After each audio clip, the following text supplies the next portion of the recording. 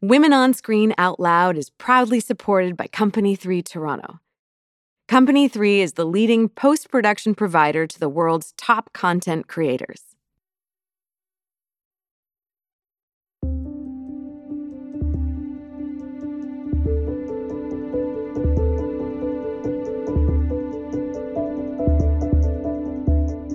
Welcome to Women on Screen Out Loud, giving a platform to women in the film industry who challenge, motivate, and inspire on all sides of the camera.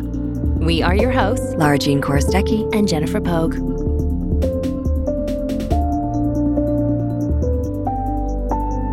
How do you know when you are being hired for your talents or simply to tick a hiring box? How does one navigate this? In her essay, The Only One in the Room, writer and actor Ashley Cooper gives us an inside look into the writing room, frustrations in token hiring, and what it takes to stand up against the higher powers.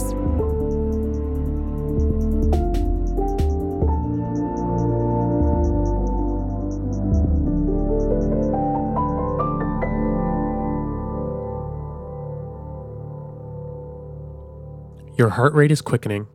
You fidget. You dart your eyes back and forth between your coworkers. Do you actually know them to be good people? Will they have your back? If you're a marginalized writer with experience staffing on a series, you've probably been in this situation. You've probably had to ask yourself these questions. This is what happens when you listen to a room of people who either do not look like you, do not have your lived experience, or both, while they talk about a character who does, and get it all wrong. It can feel particularly cutting to hear a character of your background presented as little more than cliches and stereotypes. If that's as far as they can perceive someone like you, what do they actually think of you? This puts you in the extremely awkward position of standing up for your entire demographic. Or not. You might like to think that if you found yourself in such a situation, that the decision to stand up for yourself would be obvious. But it isn't. Because of a lack of opportunities for marginalized writers, you often find yourself in these situations as the junior in the room, or God forbid, the coordinator or assistant. When you're in these, for lack of a better term, lower tier positions, you have to weigh the courage of your convictions against the possibility of being labeled difficult to work with, changing attitudes toward you for the rest of the room, or simply just having your voice ignored. Even if you're lucky and you find yourself in a room you feel supported, it can still be incredibly awkward and nerve-wracking to have to tell your boss they're wrong. This is someone you respect and like, someone who has the ability to help your career, someone you want to learn from. The power dynamic does not make speaking up an easy decision. And herein lies the real question at the heart of it all. Did they hire me for my expertise and the authenticity I can provide in this situation, or am I a token? In an industry statistically dominated by cisgender straight white people, it can be difficult to be seen as more than your demographic.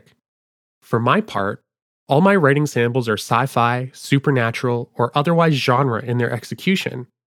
Yet I'm rarely seen for opportunities in my wheelhouse. I am, however, often seen for shows or projects that have prominent trans characters in them. Shows for audiences my samples do not serve. Shows in genres I've never written. If you're part of any writers group, industry community, or just in general paying attention, you've surely noticed that the conversation of representation comes up a lot, both in terms of what stories are being told and who is telling them. Some think you should be allowed to write whatever you want, without exception, for no reason other than you want to, and hey, creative freedom, baby. Others believe if you're going to tell a story specifically about the experience of a demographic you are not a part of, that someone from said demographic should be involved to ensure authentic representation. If you're being hired on a project, you hope you're being hired by someone that believes in the latter. But sometimes it doesn't feel like you're being hired to be a potential voice of dissent, speaking up when characterization has gone astray. Sometimes it feels like you're being hired to be a patsy, so the showrunner can say, "But we had one in the room," when fans or press or whoever point out the problems with the work. Junior writers should not be constantly put in these situations. One should not have to perform a risk assessment to determine if speaking up is a good career move. Showrunners bear the responsibility of changing this situation because showrunners, intentionally or otherwise, are the ones responsible for it. Most showrunners are cognizant of the power dynamic in their room insofar as they know the hierarchy of their staff's makeup. Not enough showrunners understand the political power dynamic of their room. I think for most showrunners, if they learned that someone on their staff felt something was off but didn't feel they could voice their opinion, they would probably be heartbroken. Most showrunners have the best of intentions when hiring every person that walks through their door. I don't think these situations happen because of maliciousness, but they are happening. The key to this, in my mind, is communication. If you're working on a show and you're seeing writers in a demographic that is important to the telling of your stories, make your intentions clear. I cannot emphasize how encouraging it was, what a relief it was, when I interviewed with a showrunner and they told me directly, "We know we have blind spots where this character is concerned, and we're looking to be held accountable for doing them justice." This put me at ease before I even made the decision to take the job. It told me that the showrunner understood their limits and cared about getting it right. It was also an open-door invitation. I knew I could speak up. They wanted me to. That's why I was there. I'm comfortable enough in my own skin and in my abilities that I always speak up. My heart races, I fidget, I look around the room at my peers, and I speak up. I speak up because I want what's best for the character. I speak up because I want what's best for the people who will see themselves in that character. I speak up because someone must, and I'm the only one in the room.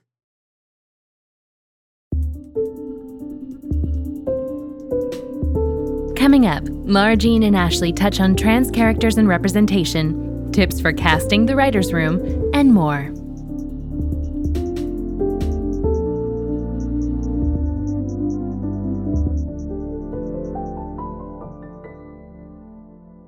I'm Lara Jean Korostecki. I'm here with Ashley Cooper. Ashley, thank you so much for joining us today. I am very happy to do so. You start your essay by posing a couple questions about your experience in the writer's room. And these questions, do you know your other writers to be good people? Will they have your back? And we had some curiosity surrounding these questions. As a marginalized person, do these questions of do people around you have the best of intentions? Are they good? Do they have your back? Do they extend and exist outside the writer's room? What was the first time you realized you had to ask them? Here's the tricky thing is that you, me, the tricky thing is as a trans person, you don't know what somebody's opinion is of you until it is explicitly said, basically. You can put yourself in a situation where you think you are around people that are queer inclusive, but there are still queer people who are trans exclusive. And so it's hard to know how you are being perceived until kind of it's made obvious, if that makes sense. Mm-hmm. And so there's always, for me personally, it's kind of like I don't know if it's part of my neuroses or what, that I'm always questioning whether or not I am being perceived as a woman or if someone is being polite to me. Oh. And so I kind of carry that into every interaction, professional or otherwise. And in professional circles, it's not polite to be an asshole out loud. And so it very rarely ever comes up in such an obvious way that you know for sure. So it can be, in certain circumstances, a tricky dance. That's so interesting. That makes me like the professionalism that people put on masks so much of true intention underneath. Whereas in a personal situation, you might be able to tell a lot quicker. Yeah. When you sat down to write this essay, then who were you writing to? Who was in your mind? So many people. I joked, but yeah, it is kind of a lot of people. Like, it's funny because when I sat down to write this essay, I started with like some difficulty. Oddly, I found it difficult to get started and to like really ramp up. And as I did kind of hit that stride, the difficulty shifted to shutting the fuck up. Because I was like, I only have 1,000 words, but I could talk about this and tangentially related issues all goddamn day. I started going on a tangent about the idea of consultants as a safety net that solves all your problems and why that doesn't work. There were a lot of things related to this subject that I could talk about that are relevant and important, but I was like, I kind of have to like stay focused. The damn women on Scream people. I mean, like literally, I could talk about I could talk about it forever. Like if you didn't give me a word count, I'd still be going. It would not be it would not be productive to just give me free rein. But so it's for a lot of people. It's for showrunners who are staffing rooms and maybe not thinking as much as they should about the demographic makeup of their room. It's for people who are not yet showrunners who should consider things like that as they're coming up. It's for people who maybe they're not even in television. Maybe they're writing in film. And they're looking to tackle XYZ story. I don't think a lot of people spend enough time on why me as a question.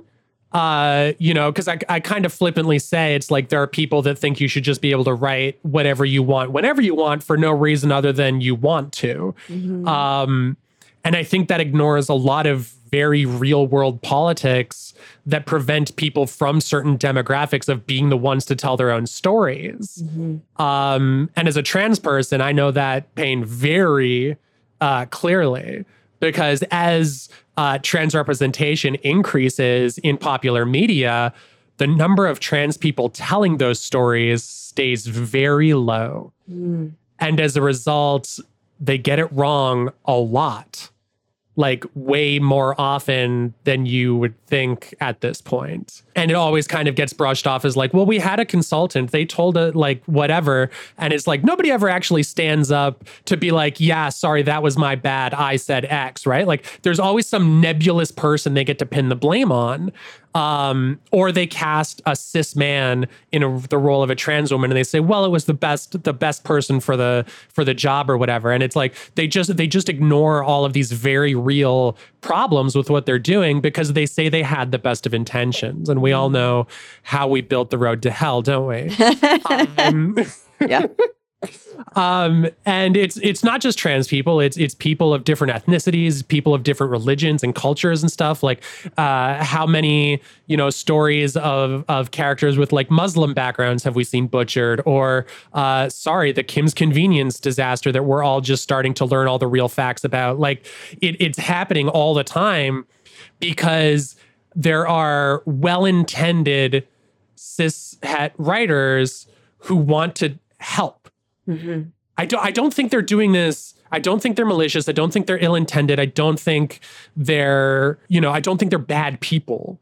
I think they're trying to help. I think they're like, well, I have this power, I should use it for good. But they're kind of wielding it irresponsibly in their well-intended way, if that makes sense. Yeah. Well, you talk so much about the tokenism too, and this. Sometimes I think maybe the showrunner's hiring and then putting you in that awkward position of standing up for your entire marginalized demographic. Yeah. Which it gets it's such a sticky, tricky, messy thing to think about. That's it. It's sticky and it's messy and there's not a lot of clean answers because the problem is because the system for its entire history has prevented marginalized people from coming up and building themselves into the position of showrunners and executive producers and these things, where all of the marginalized people are still the sediment at the bottom. And there's only so many roles in general. And so you end up in this position where marginalized people are fighting for a certain number of jobs, and a show that say, I don't know what they are telling X marginalized stories. They usually only have one person in the room that is representative of that demographic. And sometimes the unfortunate reality is that person can oftentimes be the only marginalized person in the room, period. And so you end up with this position where it's like, you're not like, your demographic is not this blob that like exists as a singular thing, right? Like in the same way that like not all straight white men act like X, not all queer trans women act like Y, you know? And so you kind of like have to take on this position of like, I know what's important for me, but also I need to think about what the experience of my friends is like, or people that I've read about online, or like all of these other things. And you try to be everything to everyone for this one particular use. And it's stressful. It's like, it's stressful. It's exhausting. Like even in rooms where like I have known that I've been listened to and where I feel encouraged and stuff like that, there is still an emotional labor element to it of having to be the person that speaks up, of having to be the representative, you know, to flag these things, or to be like, actually, that's not how it works, or like this you got this wrong. Like it takes effort, because like we don't get to take that hat off at 5 o'clock or 6 o'clock or 8 o'clock or whenever the room is over, right? We don't stop having those conversations. Those are conversations we're having with friends. They're conversations we're having with family. They're conversations we're having with asshole strangers who slide into our DMs on Twitter. Like if you are a visible, marginalized person in the world, you are going to end up having these conversations over and over again. And, you know, as a trans person in a world where trans is like a quote unquote like hot button subject right now, where like everybody's talking about like doing the representation right, and there's this misinterpretation that we're somehow like new on the scene. And like everybody's like, well, they didn't have those when I was kid. It is like shit like that, right? It's like, so there are a lot of people out there that are like, for better or worse, learning what a trans person is for the first time. And so like we're just having these conversations all the time. So to sit down and be like, my job is to tell stories, and I get to come up with cool characters and put them in terrible situations and get them out of it or not, or whatever, you know, and then to also have that level of like, I'm doing the work of creating characters, creating stories, creating worlds, but then also I have to be the arbiter of good taste for how you are portraying people like me. You know, it's an added level of just like, ugh, sometimes. I think so. I remember Afar and I had this conversation about making sure that a character, a marginalized character that you might be writing, isn't also representing all the other marginalized parts. So like you see a lot on TV how let's say your queer trans character is also fighting off, I don't know, aliens or something. I don't know. They're also doing like the craziest things. And then the cis white people just get to be normal. Yes. That's fighting off aliens. I don't know what I was thinking there. But yeah, you know what I mean? Like they're be a queer trans woman fighting aliens, goddammit. That actually sounds really fun. That actually sounds like a fun one. Hey, you should yes, it was I remember now. It was the layering of identities, that it's, you know, straight white people get to be a singular identity, but the marginalized characters in our films and TV often have these layers of identities because God forbid we have more than one of them. So we better give one of them all. This is something that we've only just as an industry started to get out of, in terms of just even like just general women, right? Like so many characters, like not even that far back, like was like, oh, you can have the grizzled noir detective who's a man, but then if that grizzled noir detective is a woman, she's also a single mom trying to juggle all, like, and she has a drug addiction. She's got all the things. Yeah, she's got all the things. Yeah, and so like there's this like clean characterization that like men. Like just men characters get to have, and then women were being given all these other things. And I feel like now that we've kind of got women generally sort of hand wavy gesture figured out, we've now put that pressure on just marginalized characters of all walks of life. Yeah. You've talked about some of the positive experience and that experience with the showrunner that was so positive. Can you take us past the interview? How did I think you just touched on it a second ago, but how did that space in the active listening ear that you felt you had from that showrunner, how did that translate throughout the room and the production that you were involved in? It was so nice because basically what it did is, like I touched on it in the essay, is like it creates an open invitation. And so that barrier to entry of like, is this worth the fight? Is this going to be a fight? That's all gone. So you can just talk about it like it's, well, what if her favorite cereal was X? Like it can just be like, actually, I don't know if that works because of this, like it just becomes another part of developing the character, another part of building out who they are, what their background is, that kind of stuff. Sometimes it's just basic factual things where it's like they don't have an understanding of how medical transition works, for example. And they think, oh, and then they go and do this, I assume. And it's like, well, no, this is an option, but then there are also this option, that option, that option. Like there are a bunch of different ways that this could go about, technically, or it could be this thing over here that's not anything you thought of. And so it just makes everything feel so much more loose and takes the pressure away a little bit. Whereas like, if you don't have that up front, you're kind of trying to determine whether or not you need to pick your battles. Or like I had an experience where I got to read before you interview, you kind of like read the Bibles or like the pilot episodes and stuff like that. And there was a trans character, and I was like, okay, this is okay. We got in the room, and then we got to the day where we were starting to break down the characters, and we got to her, and then I was like trying to figure out how to broach the subject. By the way. Yeah. And so because I didn't talk right off the top, other people started talking.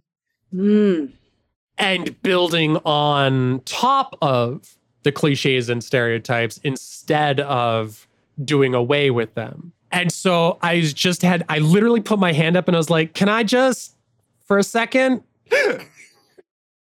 And then I basically ranted, to be polite.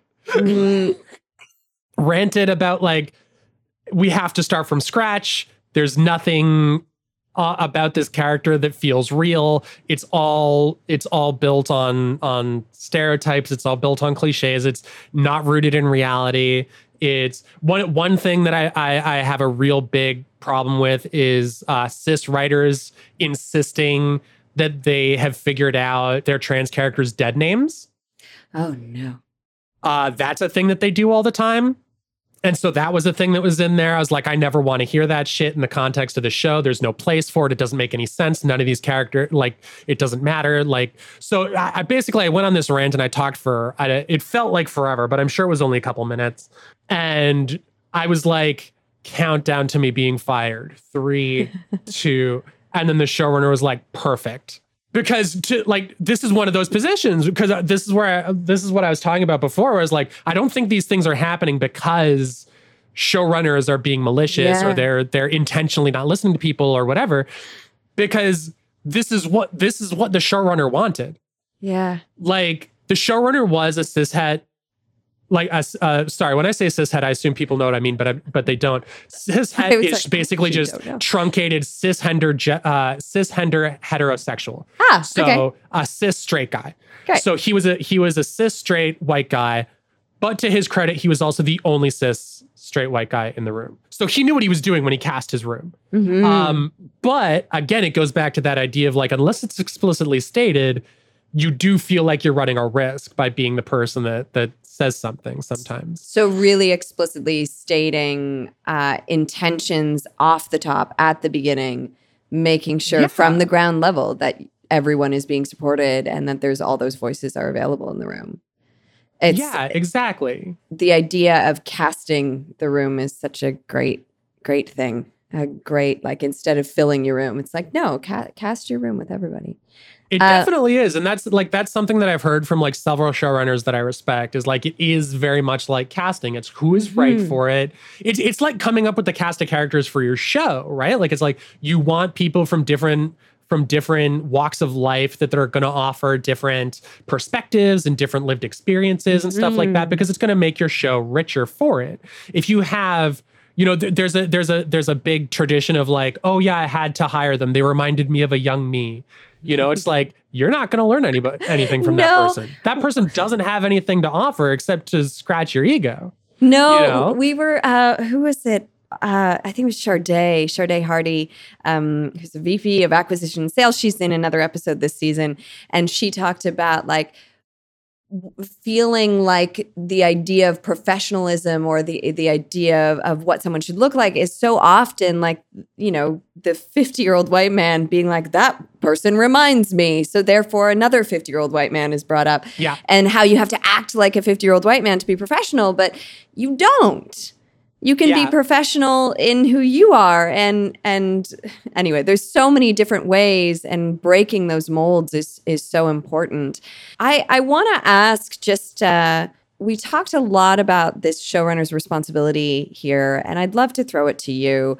If and when you become a showrunner, what do you want your room to look and sound like? And also, I'm going to give a little asterisk to that. I want to know, because you also talked about the genres and styles that you feel strongly. So what's your show going to be? Don't pitch it because someone will steal it. But what genre would you love to write in? And what would your room look like? Oh, man. I want some with spaceships, man. Yeah. Let me write spaceships. Yeah. Preferably spaceships that have lasers on them. Amazing. And I just, you know, I want a bunch of people that'll say shit that I'd never think of in a million years. That's who I want in my room. You know? I love it. To end off our time with you today, thank you again so much. And how can we support you in your work? I mean, I'm kind of everywhere online. You can find me on Twitter as @AshleyVersus. If you want to directly help, pay attention when you're in a room. Because whether or not you're physically in the room or you are on Zoom or whatever, pay attention to the people around you, because you can always tell when somebody's got something to say and they're either waiting for the opportunity or too afraid to do it. And if you think somebody is being talked over, just try and give them the floor. Try and make space for them to speak so that they know that at the very least you've got their back. Because just knowing that one person in the room is supportive is sometimes enough to give somebody the energy to say something out loud. I love that. Thank you for your words today. Thank you for being here with us. Really appreciate it. Thank you. Ashley Cooper is a writer of films, television, and video games. She has worked with formidable talents such as David Hayter and Karen Walton, and for companies such as Cameron Pictures, Shaftesbury, and Mercury Filmworks. Most recently, she worked on the highly anticipated WB Games title, Gotham Knights. Thank you, Ashley, for joining us today. Be sure to check out future episodes of Women on Screen Out Loud wherever you get your podcasts, and check out upcoming events and initiatives from Women on Screen at womenonscreen.ca. Until next time, I'm Lara Jean Korostecki. And I'm Jennifer Pogue, and we are Women on Screen. Thank you to Company 3 Toronto for hosting us and for continuing to support Women on Screen. This podcast was created and produced by Lara Jean Korostecki and Jennifer Pogue. Executive produced by Farah Marani, Lauren McKinley, and Kira Murphy. With original music by Erica Percunier, sound captured by Devin Doucette, and sound mixed by Arturo Fuenmayor at Company 3 in Toronto.